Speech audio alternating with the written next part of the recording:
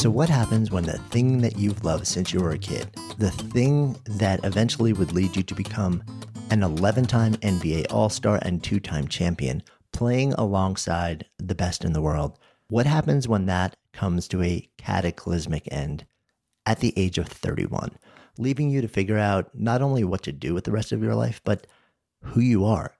That is exactly what happened to my guest this week, Chris Bosh. He fell in love with basketball at an early age and even earned the prestigious Mr. Basketball title while still in high school in Dallas, Texas. And a year into college, Chris entered the draft and ended up on the Toronto Raptors, where he played for 7 years before joining the Miami Heat and winning 2 championships. But a handful of years into his time in Miami, he was having trouble breathing and found himself in the hospital with blood clots in his lungs. A year later, the clots returned to his leg, officially ending his career and leading to a season of reckoning and reimagining, launching him into an exploration of who he was beyond the sport that had defined so much of his life and career. Chris shares many of the awakenings and insights and stories in his great new memoir, Letters to a Young Athlete. And we go deep into some of the early moments of awakening and then exploring in his career, what do you do when the thing that has defined so much of who you are and how you move through the world and earns your living and supports your family, when it just magically goes away? How do you change and re-identify who you are in the world and what you're here to do? So excited to share this conversation with you. I'm Jonathan Fields, and this is Good Life Project.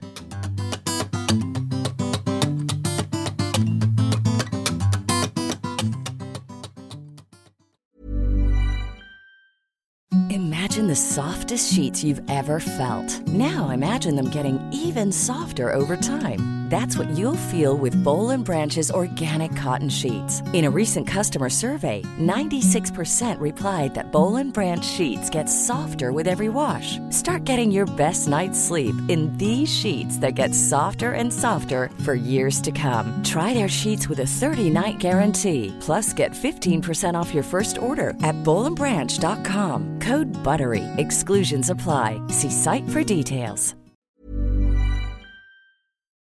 Good Life Project is brought to you by Understood Explains, a podcast that's like a beacon for parents navigating the special education system. Hosted by Juliana Urtubey, a special education expert, this season is all about individualized education plans, or IEPs. Juliana breaks down complex topics like how to tell if your child needs an IEP in a way that's easy to grasp. I checked out an episode of Understood Explains about the difference between IEPs and 504 plans, and I was struck by the balance of empathy and practical advice. It's not just about understanding the system, it's about empowering parents and caregivers to advocate for their children, which is just so important. So I've known a number of people who've had to literally scramble to figure out how to advocate for their kids when the system seemed to just make it so hard to get the support that they need and deserve. So if you're a parent navigating this world, or even just wondering if it's right for your family, I encourage you to give Understood Explains a listen. Search for Understood Explains in your podcast app. That's Understood Explains. It's like having a roadmap for a journey you didn't expect, making it a little less daunting. Good Life Project is sponsored by LinkedIn Ads. So as a business-to-business marketer, your needs are unique. B2B buying cycles are long and your customers face incredibly complex decisions. So isn't it time you had a marketing platform built specifically for you? LinkedIn Ads empowers marketers with solutions tailored for B2B. Imagine having direct access to 1 billion professionals, including 180 million senior executives and 10 million C-level leaders. With LinkedIn's powerful targeting tools built for B2B, you can drive serious results.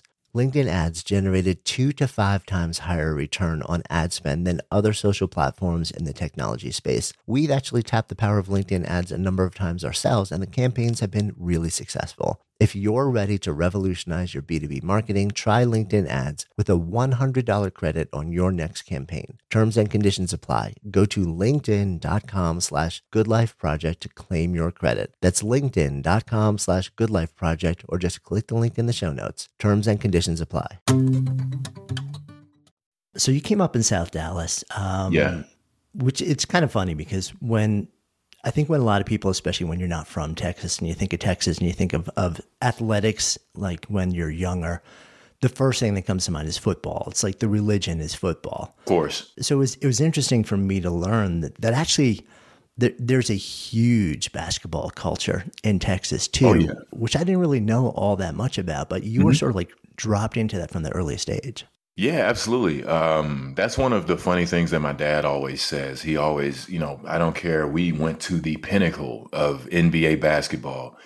His heart is still in those days, of going to the games, having the fan bus from the high school, take everybody to the games and the parents and, wearing that, having that, Tiger Pride. We called it Tiger Pride back in high school.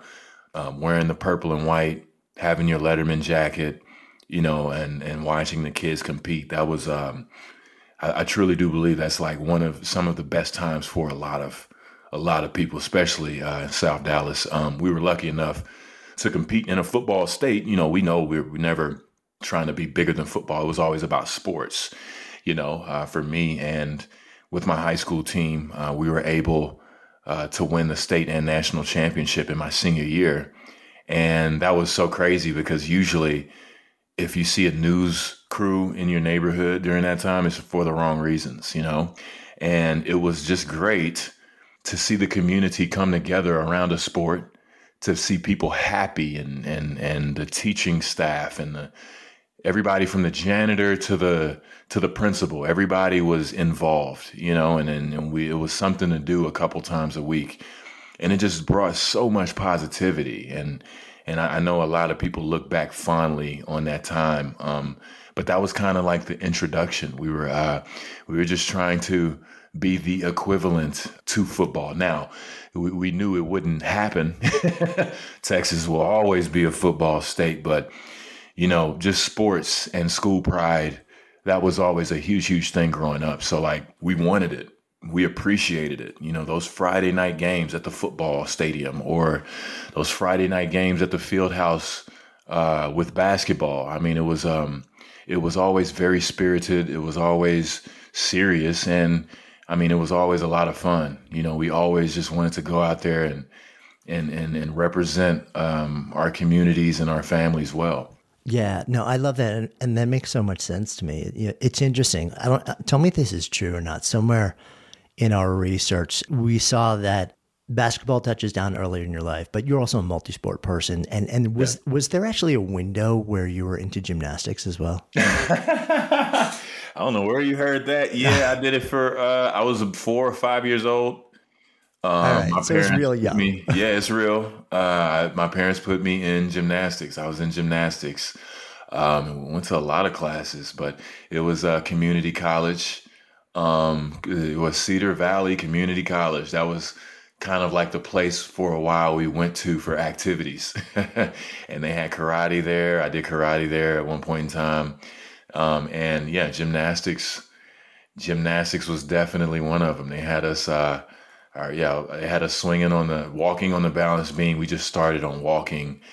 We started, doing the movements and the stretches. And then they even had us on the high bar a couple of times. So, it was an interesting experience. Yeah, very, very splotchy memories, but yeah, it's correct. I did gymnastics for a little bit. That's pretty funny. Yeah, it was interesting to stumble upon that. You and I have like almost nothing in common from our upbringing, except for I was sort of aggressively competitive as a gymnast through the end of high school.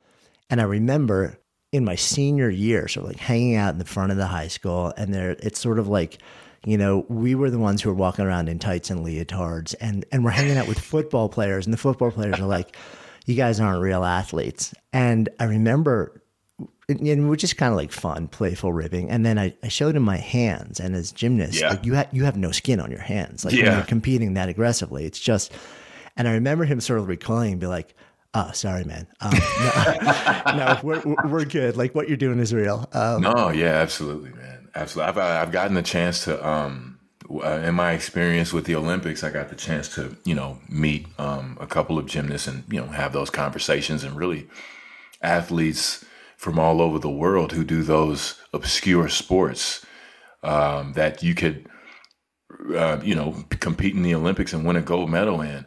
And the crazy part was, they had jobs and they had, responsibility and things. And this was pretty much their vacation. The Olympics was their vacation, but it was one young lady in particular. She was a part of the rowing team, and her arms, like the rowing team's arms were just, oh man, like touching a book, but just the sacrifice that those athletes make and have made. And, it's always been like that from the beginning. But, that's when I truly understood all the way that people give their life to these things, and the training and the sacrifice that you make to get to that point.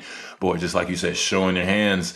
As soon as you said that, I said, man, gymnasts, boy, the body takes a beating. And, that's only because I knew gymnasts and had conversations. But, that's why I love, talking to people from different places, because you can always get a different perspective and a different respect.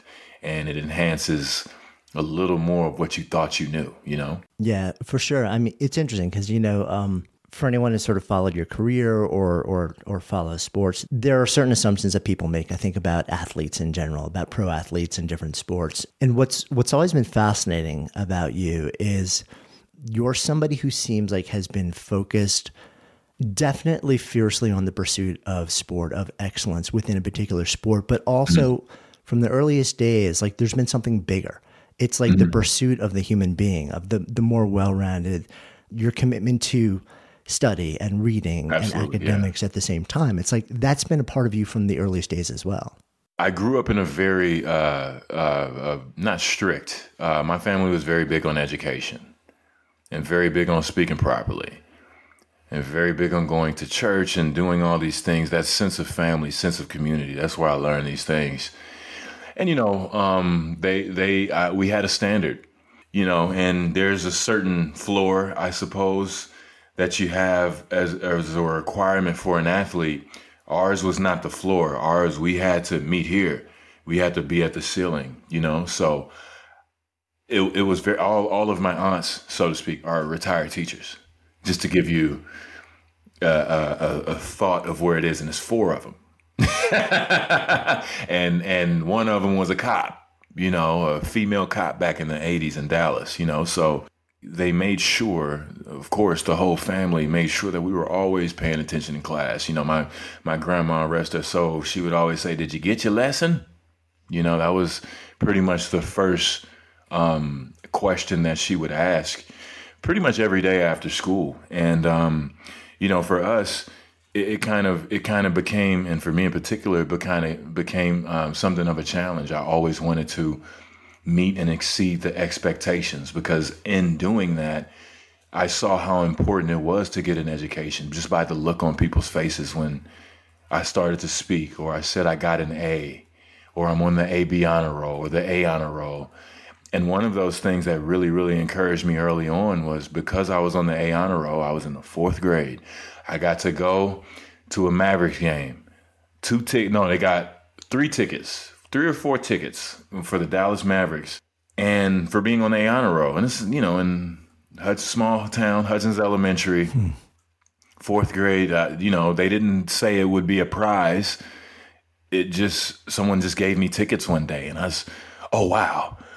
And my dad couldn't take me, but my older cousin could, and we had just one of the best times. And then that kind of clicked, and I got that not instant gratification, but you know what I'm saying, like kind of one of the things to say, wow, things can happen. If you pay attention in class and do good stuff, good things can happen. And I took that to heart. I still can remember that night that we had. We had the best time. We were all the way in the back. It was the old Reunion Arena. They tore it down. And we were in row S. It's the last row. It was so small they couldn't even go to Z. And our head was against the concrete on our seats. And it was just the best time. And I was obsessed with basketball. And, just that pursuit of excellence, I think that's where it started. And ever since then, I saw how important it was to be a student athlete. and how important it was to continue, your education. And I eventually, just recently with writing the book and everything, to knowing like, the what can be taken away, but the why cannot. My what was basketball. That's what I played. That's what I identified as. That's what I did. But my love for it, my friendships that I made, the lives that we were able to touch, hopefully, the example that I was able to set, those are the things that continue to go and continue to live on and, just have such a wonderful lifetime. So I was lucky enough to always, even if I didn't know what I was doing, just try to aspire to be a decent human being on top of being the best basketball player I could be. Yeah. I mean, it's curious also. I mean, you end up at Lincoln, like stellar high school career. And then and then you end up starting out at Georgia Tech, and you're 1 year in, and you're shining, like you're playing ball, and you're also like diving into the academics. Of course. And you make this call, like you make it, given what you just shared, you make a really interesting call, right? Because you're like, okay, so I could go through the 4 years, or I can, like, I feel like I'm good enough, I'm ready, I could declare eligibility for the draft now, which is what you did. And one of my curiosities was sort of, given where you came from and given that family focus, I have to imagine that wasn't the easiest decision for you. It was not. A lot of people don't think I'm telling the truth when I say that. They say, man, it's easy. It was not easy at all. Pretty much what happened, I mean, just like anything, I had those growing pains of getting to college. Full disclosure, at Lincoln, we did not have the resources. We didn't have the resources that other schools had or have. And, basketball was the outlet. And so when I got to college, I was a little bit too ahead of myself and thinking I'm smart without doing the work. And then I noticed, like, okay, I have to catch up in the classroom. And I had never, my ego took a hit. I had never had to do that before. I never had to drop a class because, I'm not on par with the standard of passing that class, so I had to drop a couple classes. I had that experience, and that was embarrassing a little bit, but basketball was always that, thing to fall back on. And I eventually got to it, learned the ropes. And I'm telling you, as soon as I learned the ropes, as soon as I got used to college, as the weather starts breaking, everybody's going to parties again, we're back. And it was, that's when I was informed that, hey, you'll be a top 5 draft pick. And so, the NBA was something that I aspired my whole life. It was my dream. And that's what I wanted to do. I put everything into accomplishing that. And in that, I guess I did a pretty good job. And, that wasn't even my focus in college. I wanted to, of course it was, but I said, okay, that'll happen later. Let me just go to practice. I was too busy, adjusting. And then, as soon as I'm getting used to it, as soon as I've got the flow and saying to myself, like, what, this is all right. I'm finally in the saddle. I'm in the pocket. I feel good when I'm going to tutoring. I've got my homework done. It's time to go. And I was, my friends and, everybody, we had to, I let them know. And, it was a hard decision because I had built a bond and we had a team and it was a family. And I knew that I was leaving a point of being in the dorm room and having, just that camaraderie of 3 roommates and the rest of our team is staying above us and under us. Man, that's so much fun. But when it was time, it was a tough decision to make. But eventually, I told myself, like, okay, look, this is what you've been waiting on. They said you're number 4. It's now. The time is now, and we got to go.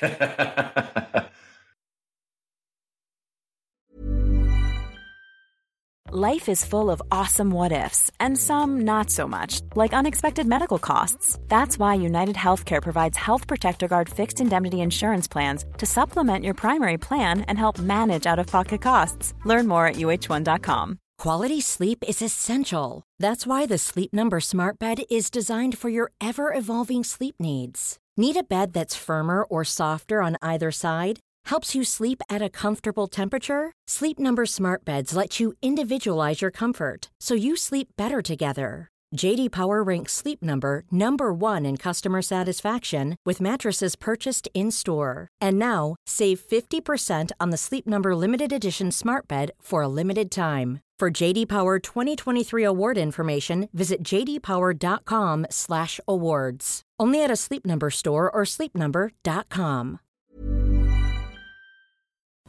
Good Life Project is sponsored by Lexus GX. So have you ever owned something that inspired you to just up your game? For me, it was this high-end mountain bike. I love the ultralight frame, the suspension, the precision gearing, and I realized it deserved to be ridden to its full potential. So I started training harder so I could experience the joy it could give back to me. And it paid off. That bike helped me discover just new levels of performance and straight up joy. When we own exceptional things, they inspire us to do exceptional things. The all-new Lexus GX has an exceptional capability that will have you seeing possibilities you never knew existed. Its advanced technology and luxurious interior mean that wherever you go, you'll never go without. Imagine tackling rugged landscapes with the available 33-inch all-terrain tires and multi-terrain select, then unwinding with the available front row massaging seats. This is a vehicle that inspires you to go further, to live up to its full potential. So why settle? Live up to the all-new Lexus GX, luxury beyond limits. Experience amazing at your Lexus dealer. Good Life Project is sponsored by LinkedIn Ads. So as a business-to-business marketer, your needs are unique. B2B buying cycles are long and your customers face incredibly complex decisions. So isn't it time you had a marketing platform built specifically for you? LinkedIn Ads empowers marketers with solutions tailored for B2B. Imagine having direct access to 1 billion professionals, including 180 million senior executives and 10 million C-level leaders. With LinkedIn's powerful targeting tools built for B2B, you can drive serious results. LinkedIn Ads generated 2 to 5 times higher return on ad spend than other social platforms in the technology space. We've actually tapped the power of LinkedIn Ads a number of times ourselves, and the campaigns have been really successful. If you're ready to revolutionize your B2B marketing, try LinkedIn Ads with a $100 credit on your next campaign. Terms and conditions apply. Go to linkedin.com/goodlifeproject to claim your credit. That's linkedin.com/goodlifeproject, or just click the link in the show notes. Terms and conditions apply. You're in this window where, you've got this value set that's been baked into you from the time that you were a kid. You got family, like you said, 4 aunts who are teachers, and and you're at a great school too. And at the same time, everybody knows that in the world of professional sport, you just don't know. You don't know if and when you're going to get in. You don't know what's going to happen when you're in, and you don't know how long it's going to last, even if you're there. So there's so much that goes into that decision. And meanwhile, you're what, like 19 at that point? 18? 19 years old, man. Right. Just turned 19. Right.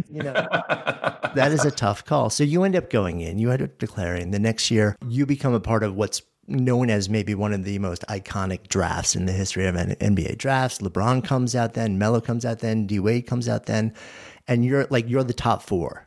You end up going, growing up in Dallas, spending a year in Georgia, and then dropped into Toronto. Yeah. What's that like?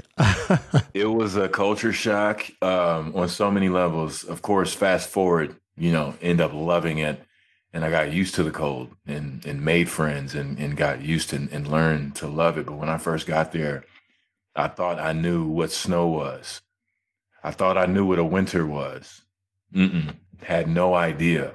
And on top of that, the differences in currency, the way people spoke, seeing kilometers per hour as opposed to miles per hour, different television networks and stuff like that. Everything was different. And I kind of felt you can kind of get to a point where you're feeling like, man, things are moving too fast and I can barely keep up. But that was just a part of the gig, and I just really just fell into it. And luckily I had the game to just really, really keep pushing and make things happen. But, even on the court, I'm playing up against grown men. I've been playing against my peers my whole life, and I'm 19 now. I'm playing against guys who could be my father, you know. And I mean, even on that, like I was, alluding to that next level in college, there was another level in the NBA. So I just felt like I was never, the ground and the target was always moving.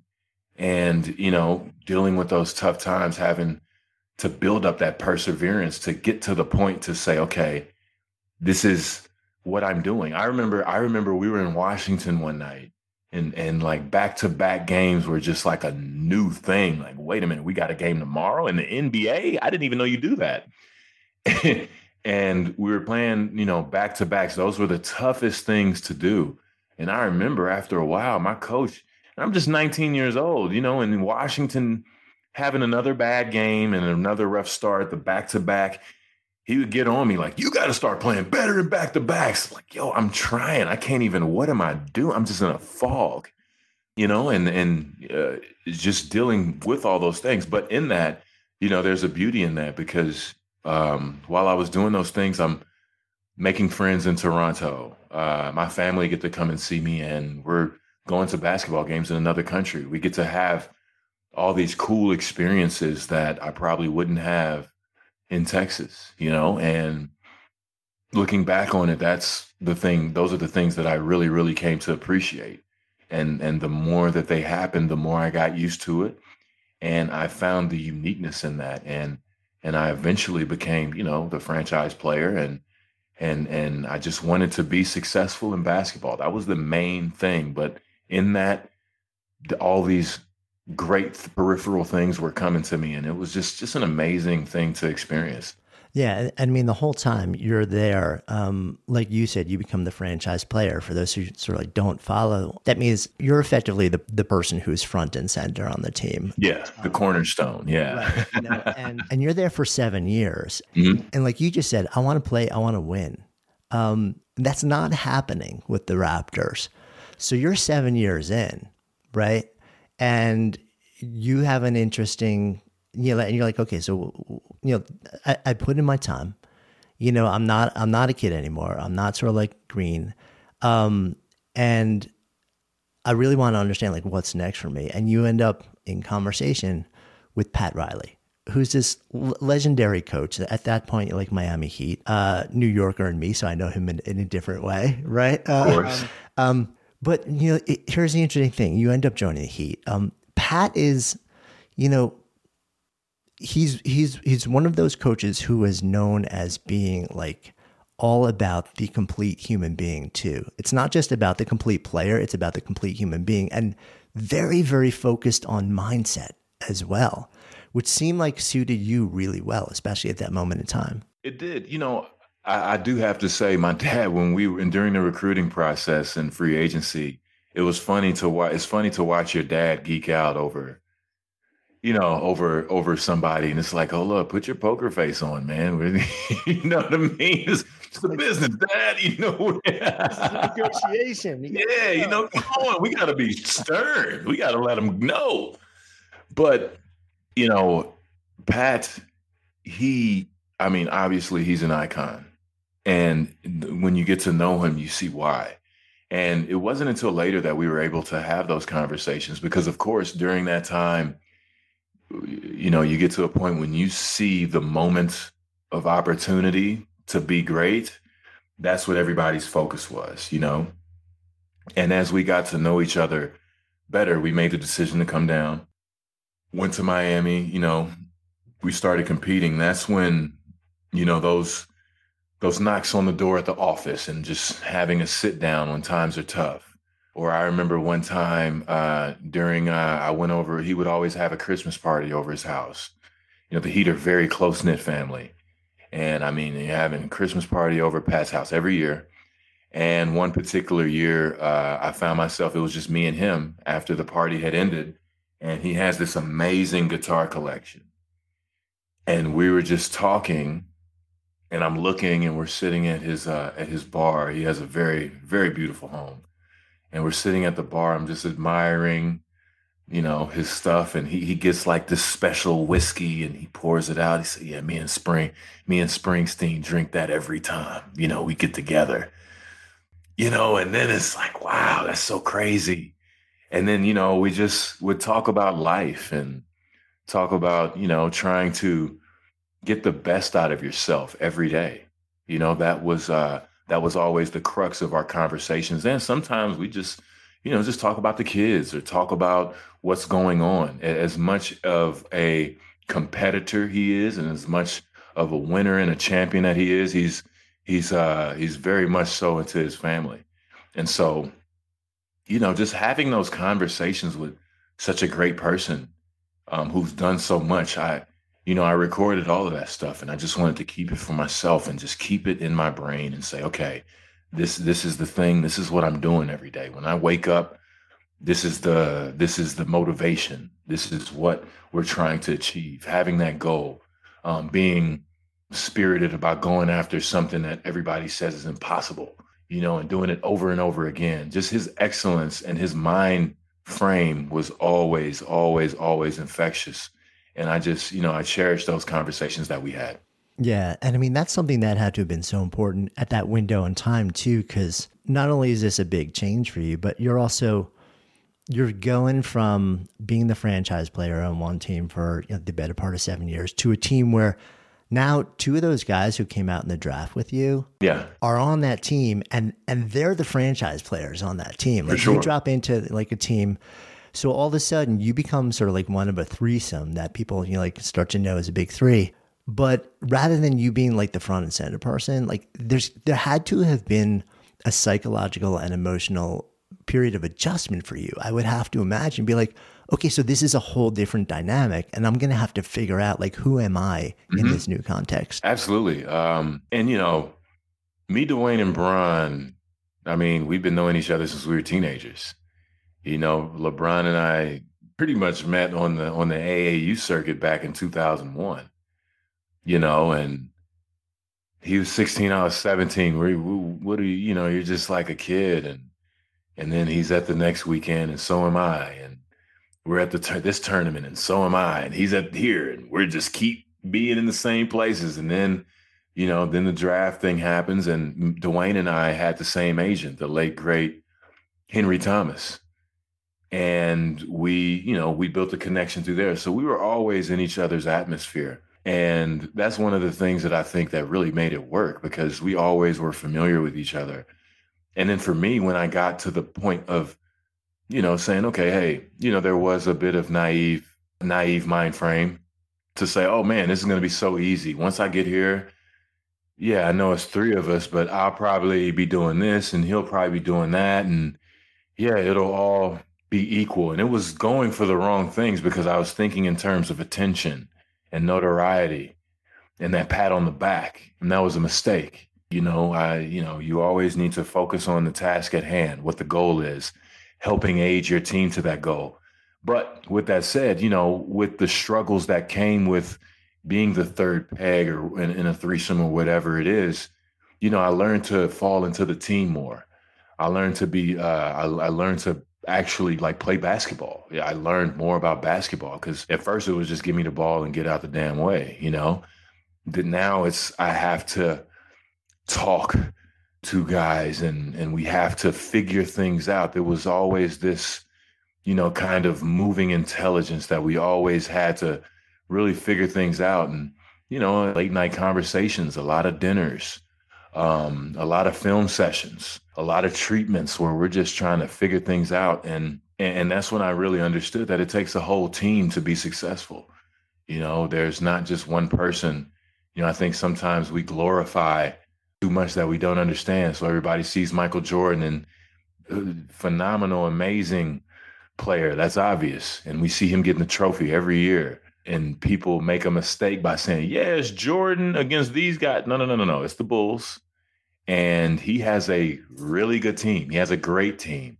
And a lot of people miss the fact that even when he was talking, he talked about team.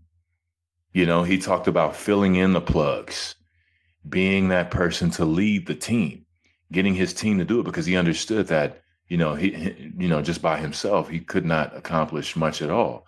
But with the team, that's when things become great. And if he's the best player on the best team, then boy, sky's the limit. But he kind of gave that projection that it was very easy, and just, which he did make it look easy, but he put a lot of work into it. And that's one of the things that I learned being with the Heat. You have to put a lot of work into the team to be successful. Yeah. I mean, which is, a shift in mindset to a certain extent, even though you've been playing the game your whole life and then playing pro for 7 years before that. So you end up there, have a kind of a heartbreaking first season, but then boom, boom, back to back. After that, you guys actually take the title. And then, the team changes. LeBron is no longer on it, but you're sort of like still all in. But then everything turns upside down in your world. Like you're playing, it's what, 2016 when stuff starts to go wrong with you, with your health? It's 2015. 2015. 2015. The first instance was very, very serious. Of course, they're both serious. But the first one, I was focused, LeBron is gone.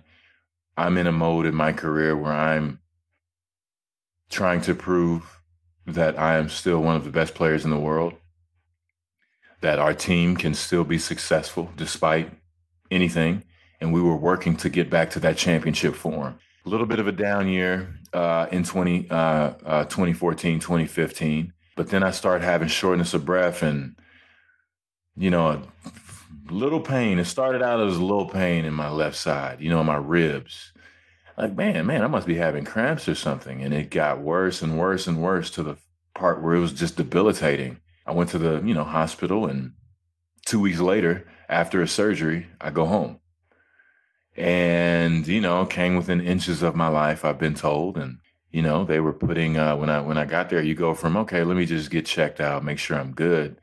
Then they were, sticking the oxygen thing in my nose and telling me that the next 24 hours are crucial. And then... what's going through your mind at that point? It was crazy. It's kind of disbelief, kind of like, no, this isn't happening. I'm looking on the TV, and we just made a big trade for Goran Dragic, and it's like, oh man, this is good. It's looking good. And that's when they're relaying the information to me that it's, we're going to have to keep you here. You can't go home. I was just going for a routine checkup and going from A to B to C to D to E, just doing what the doctors asked me to do.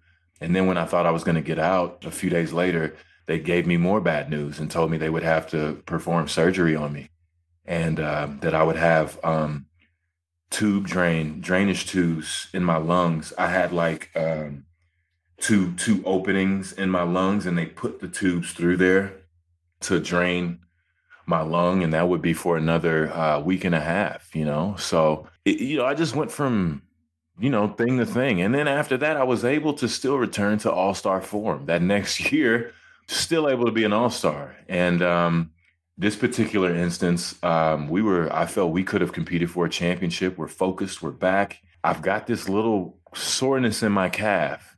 Just came out of nowhere. I start freaking out. I do the right thing and go to the hospital and say, hey, let me make sure it's not a blood clot. And it was. And that was the last time pretty much that I had played basketball, and it was a very, very tough thing to get over. But in the moment, I thought I was still going to be able to play. And for the next 2 years, I pursued playing. And, obviously I did not play, but it was kind of a surreal moment to be going from the highest of highs and trying to get back there and having an actual opportunity. It was like, man, I'm not saying we'll win a championship, but boy, you're going to have to beat us. And wouldn't that be so cool if we played Cleveland in the Eastern Conference Finals? If I played Toronto in the second round of the playoffs, it's kind of shaping up like that. Wouldn't that be great? And that's the part of my career that I didn't get to experience. But, it just kind of just happened very fast. And, it's unfortunate, but, I wouldn't have it any other way. I love where I am now, and I still love the game of basketball. It was just at that time, things got crazy. Yeah, because, you go in the first time, you find out pulmonary embolism, there's the clots, but you have surgery and you're like, okay, so that's behind me. You're like, that wasn't fun, but it's behind me. And then a year later, you have this comes back again, but then, in your leg, and it's like, oh, so maybe this isn't a one and done. And then those around you, and then the team basically says, no, we're actually telling you you're out. Yeah, I mean, I ended up, it's an unfortunate situation, but it ended up with conversations with doctors and lawyers and agents. And, nobody wants to be in that situation, but pretty much if you get blood clots twice, I was radioactive. Yeah. It was nothing else to talk about. The treatment is blood thinners for life, and you cannot compete in physical contact sports on blood thinners, and that became the paradox, and I gave it the old college try. We went through all kind of different types of research, and I tried things and tested things, and I had to realize that sometimes things don't end the way you want them to, and that was a very, very tough pill to swallow. Yeah. Good Life Project is sponsored by Lexus GX. So have you ever owned something that inspired you to just up your game? For me, it was this high-end mountain bike. I love the ultralight frame, the suspension, the precision gearing, and I realized it deserved to be ridden to its full potential. So I started training harder so I could experience the joy it could give back to me. And it paid off. That bike helped me discover just new levels of performance and straight up joy. When we own exceptional things, they inspire us to do exceptional things. The all-new Lexus GX has an exceptional capability that will have you seeing possibilities you never knew existed. Its advanced technology and luxurious interior mean that wherever you go, you'll never go without. Imagine tackling rugged landscapes with the available 33-inch all-terrain tires and multi-terrain select, then unwinding with the available front-row massaging seats. This is a vehicle that inspires you to go further, to live up to its full potential. So why settle? Live up to the all-new Lexus GX, luxury beyond limits. Experience amazing at your Lexus dealer. Imagine the softest sheets you've ever felt. Now imagine them getting even softer over time. That's what you'll feel with Boll & Branch's organic cotton sheets. In a recent customer survey, 96% replied that Boll & Branch sheets get softer with every wash. Start getting your best night's sleep in these sheets that get softer and softer for years to come. Try their sheets with a 30-night guarantee. Plus, get 15% off your first order at bollandbranch.com. Code BUTTERY. Exclusions apply. See site for details. When it all becomes official, which I guess it's a couple years later, February 2019, there's sort of like the quote official retirement, when the Heat basically retires your number one jersey. Yeah. What's that moment like for you? It's surreal in a good way. I mean, man, it's such an interesting thing having all these experiences, because I never, I dreamed about it so much. It felt real. And then when it happens in real life, it's like, oh, okay, yeah.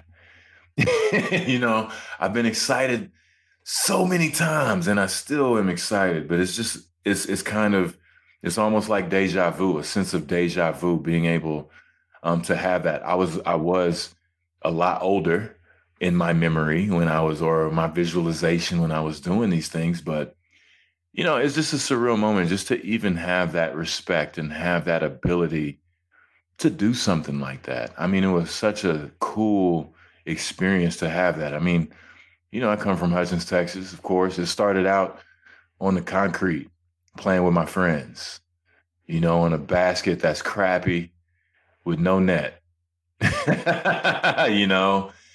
that was what transpired from that moment. And I've just really had to sit back and marvel at the lineage of that alone, and the Heat and the Arison family and the Riley family being so gracious to be open to doing something like that, and saying that. I mean, Pat was the one that said no one else will wear the number one jersey, and I couldn't. It was just like, man, wow. I felt that I had so much more work to do to be able to earn that. But I was able to still earn that. And those are the things that I found that was very special amongst the journey, but more importantly, the friends that I made, the connections that I made, the lessons that I learned. Those were the things that, all those things I just were thinking about as we watch the jersey go up. And, most importantly, it having a family name on there, having Bosch on there. My family's very prideful, very big in the Bosch name, and my grandfather, my dad joked all the time. He said, man, if he died when I was like 1 or 2. He said, man, if your grandfather knew how much money you were making from playing basketball, it would have killed him. So, he was he kind of started the process of that family. He was so proud of his children and putting family first and working hard. I tried to always embody those values. And now, now his name is up there in the rafters, and that's such a special thing for me. Yeah. I mean, that's so powerful. And then you find yourself 31 years old, like husband, dad, having largely defined your identity, like for the first 31 years of your life as a basketball player, sort of like in this moment saying, okay, so if I'm not that, then what am I and who am I? That's an excellent question, isn't it? If I'm not that, what am I? And that's kind of why we always say, we built up a saying like, they can take away the what, but not the why. And what I was a basketball player. But why I did it was the love of the game, to make friends. Who I am is a good person that's trying to get better. And I can always do that every single day. And that's one of the challenges with athletes and really anyone who has been totally submerged in something for their whole life. Especially if they've been lucky enough to have some accomplishments. I mean, I was able to do all these cool things before 30, and I said, man, I'm off to a hell of a start. Boy, 35 is going to be crazy. I'm going to be like this and this and this. You have all these preconceived notions of how things are going to go. And, it didn't happen like that for me. So I had to kind of fall back into having that rediscovery, and not having the game can be debilitating, but that is the question. Yeah. Who am I? What do I do? What do I want to do with this thing? And I've been lucky enough, and I talk about it in the book as well. I've had, mentors and coaches who challenged me to think that way. Not that I would get it right away, but I had a gentleman by the name of Thomas Hill. He would work me out all the time. And we were working out one day, and he just stopped the workout. And he was looking at me. Just like looking at me, like I said, okay, we're gonna continue, and he said, yo, what are you doing? What do you want? What do you want? What do you want to do with this? What's going on? And it was such an interesting thing for someone to ask me. And I said, well, I want to go to Division I college and I want to be good one day. He said, no. Put that to the side. You got that. You're doing that. That's easy. Think about the people that you want to affect. The reason for doing these things. And that kind of always stayed in the back of my mind, even to this day. So even if I'm, out there scoring 20 points a night or 30 points a night, it's more important that I'm a outstanding figure, a role model to the kids looking up to me. It's more important that I say the right things and be that person that people can look up to. And that was my why. And that on top of doing what I love and expressing myself and being able to perform in front of people, that was just in being able to be on a team that is tight knit and having fun and making each other better. Those were the reasons that I played the game. And I had to toughly eventually answer that question. Like, man, yeah, basketball is gone. It's gone. It's not coming back. You will not be a player. And that's, sometimes that could be a very, very, very challenging thing to answer. And I was lucky enough to find some other things and find some hobbies, but more importantly, just keep pushing toward that goal and have the perseverance to know that everything will be okay if I continue to put the work in. Yeah. I mean, and so interesting that you had that early experience with that one coach who just stopped you in the middle. And it's like, what an amazing invitation. Like he planted a seed in that moment in time, which sort of like, said, okay, so you may think that this is what this is about now, but you got to go deeper than that, because, and he knew, like he didn't know it was going to end because of health reasons at 31, but Right. The activity itself, like the surface level activity, the expression, it's always going to end at some point. Mm-hmm. And if you don't understand what the deeper drivers are, like you say, and you write about in your book, like knowing the why underneath that, then it can leave you in a really, really dark place. But it sounds like you were able to sort of like tap into that deeper why, those deeper drivers, because that seed had been planted years earlier in your life. So maybe, there's still this window of transition. There's still probably some darkness there. You have to kind of grieve what's happening, but at the same time, you're like, all right, so if these are all the things that I got from it and I gave to it, like what other channels exist for me to sort of like recreate that, to get that same experience, that same feeling, but differently? Absolutely. It kind of took me back to being a kid. Yeah. Like I was saying earlier, being that kid on the concrete and doing it with your friends, and, you do it because it's fun, because you aspire to be great one day, but most importantly, it's fun. A perfect summer day was wake up, eat breakfast, go hoop, come back, play video games, eat lunch, go hoop. Come back, play video games, watch a movie, do the same exact thing tomorrow. Maybe even go to the dollar movie. I know they don't have the dollar movies anymore. Maybe go to the dollar movie, watch a movie, and then we're going to do the same thing again. That was the perfect summer for me. Nobody thought about money or points or anything. I was just with my friends. And so I kind of went back to that place in writing. I had always wrote as a kid. I had been told I had a gift for writing, for my English teachers and stuff like that. I never really paid attention to it because, to be honest, I didn't like it. And it was one of those things, I can do it, but I don't like it. And, I just kept doing it. And I found myself sitting down, writing every day and trying to get better every day.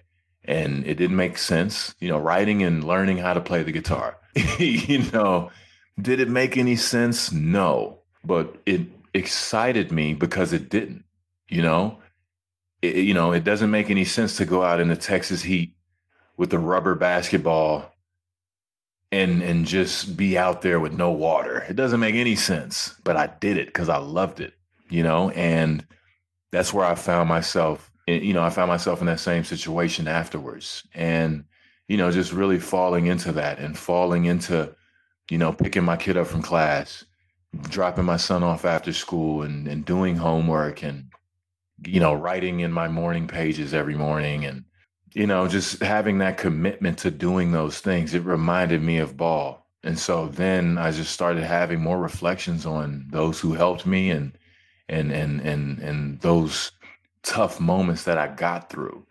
And so I ended up using those lessons that I learned to help me in some kind of way deal with what was going on with me at the time. I didn't know what was happening. I didn't know what was going on, but like those conversations with Thomas Hill, it equipped me, even if I didn't know it. I was out in the wilderness for sure, and I'm scared, and I'm mad and frustrated, and I'm angry, but I have the tools to survive and thrive and eventually find that next thing and get to work. Yeah, it's so interesting that you turned one of those go-tos was writing to kind of like help you both as almost like a new pursuit, like, oh, this is kind of like, this is something that's a craft that's similar to like athletics. It's going to take time. Even if you have quote talent, it's hard work to write, and it's over and over. It's interesting. You just use the phrase morning pages. I'm curious whether you're actually referring to like the Artist's Way morning pages. Yes, sir. That was, that book was recommended to me by a good friend, J. Cole, actually. I'm a music lover, and we went to his show, and it was in San Antonio, and we got to see him after, and he had mentioned it. And I said, wow, okay. And I really didn't, think anything of it. But then, of course, my wife, being the amazing person she is, she ordered the book, and I started reading it, and those morning pages really hit me. And I said, okay, I'm going to do that.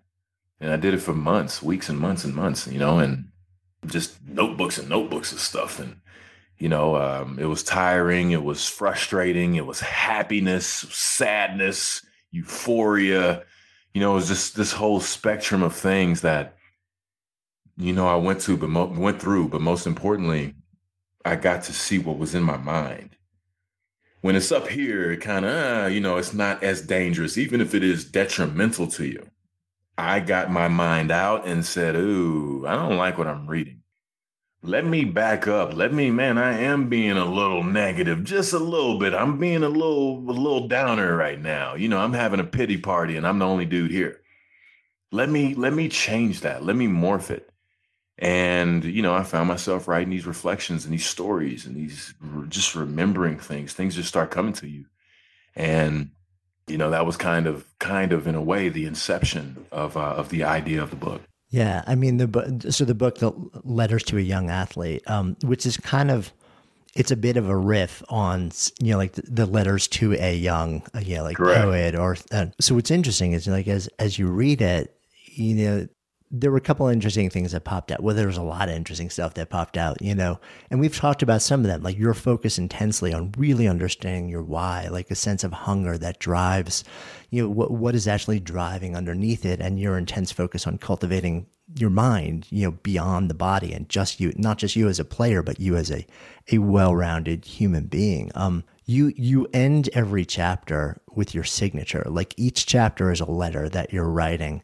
And there's something, I'm about halfway through reading it, right? And I'm thinking, and I keep seeing this pop up, and I'm like, okay, so that was a letter, and he signed it.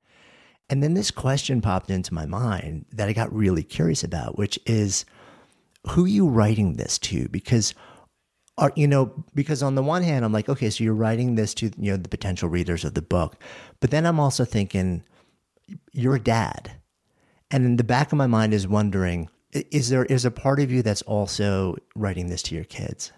Oh yeah, for sure. Absolutely. I more so took an approach, my kids are, they're quite young right now. So I didn't have them. Everybody's like, wait till they're 16. Like, hey, take it easy. I'm taking every baby stage and toddler stage and preteen stage in right now. So pump the brakes. But I could say that one of the inspirations was writing it to my younger self, almost in a sense, because I knew if I took that approach and we had that vibe, that through that we would be able to reach more people that are aspiring to be great. I'm talking to that person that's aspiring to be great and then do great things and trying to get better, because there isn't anything I can tell you. I can't say, well, hey, just connect the connector like that, and then you're a champion. It doesn't work like that, and I would never try to tell somebody that that's the secret. The secret is there is no secret. All I can do is tell you what I feel, the things that helped me, and hopefully give you the tools so you can use them yourself and put your own personality on it, So with that, I was always a kid, aspiring to do decent in class and, excel on the court. The class part, that's not the most popular. That's not always the best, it's not well received, and it should be. And sometimes people can feel a certain way because, like, man, I feel alone because I'm here on the internet building all these great websites and stuff like that. And I go to school and nobody cares. I want to speak to that person because I was that person as well. I was basketball home. That was it. Eventually I got to have, go to parties and, worked up my responsibility to do that stuff. But in my neighborhood in Hutchins, Texas, even though if I was going to school in Dallas, we didn't have many neighbors. It was very rural and very wooded area. They used to, make fun of me for that. You know what I mean?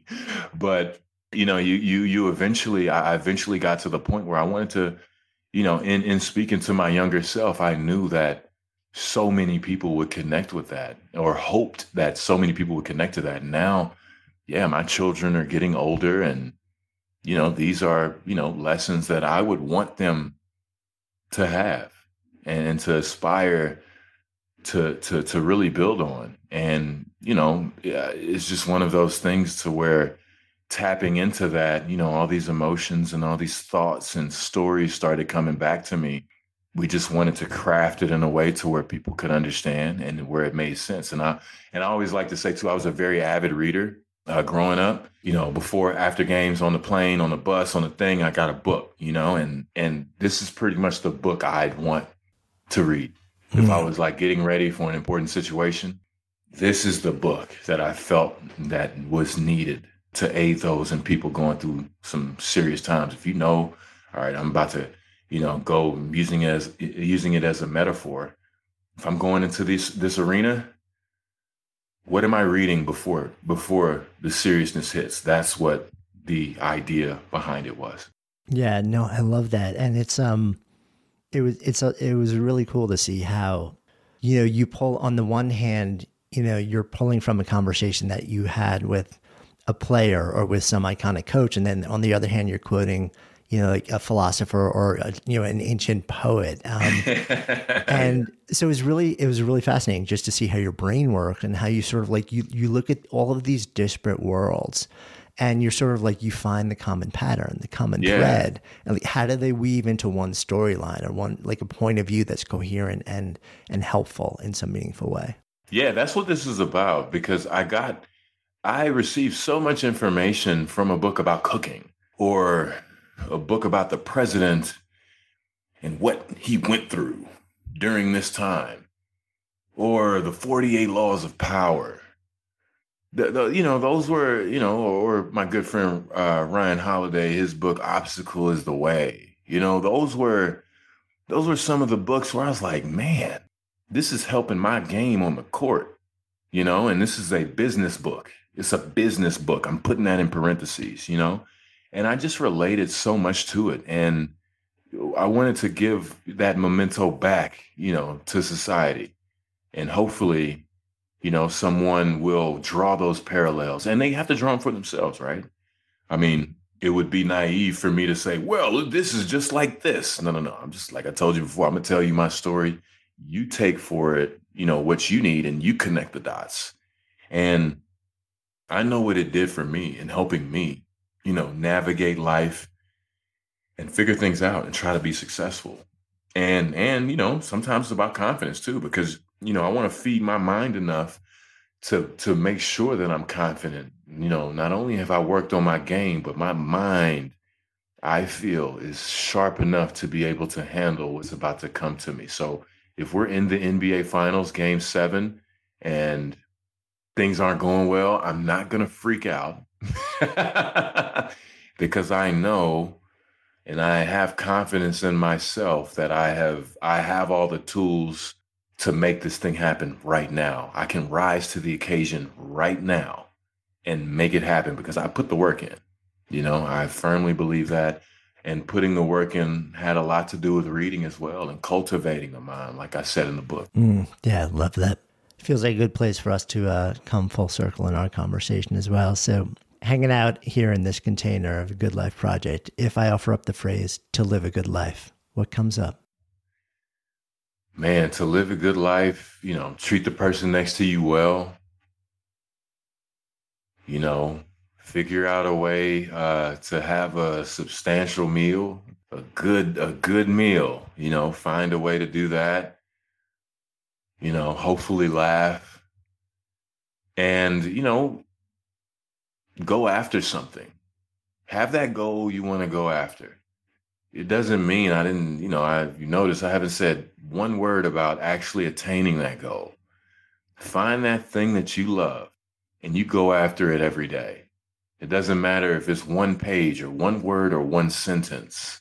You'd be surprised what could happen if you just identify that passion and go after it. And if you don't know it, go after finding it. But every day when you wake up, you want to have that thing. You want to have a good meal. And if you laugh, I think that's a pretty solid day. I'll take that day every day. And be nice and loving and give some love, man. I'll take that every day. Yeah, I hear you, man. It's it's like Jimmy Valvano's famous every day, laugh a little, cry a little, and Jimmy V. And learn something.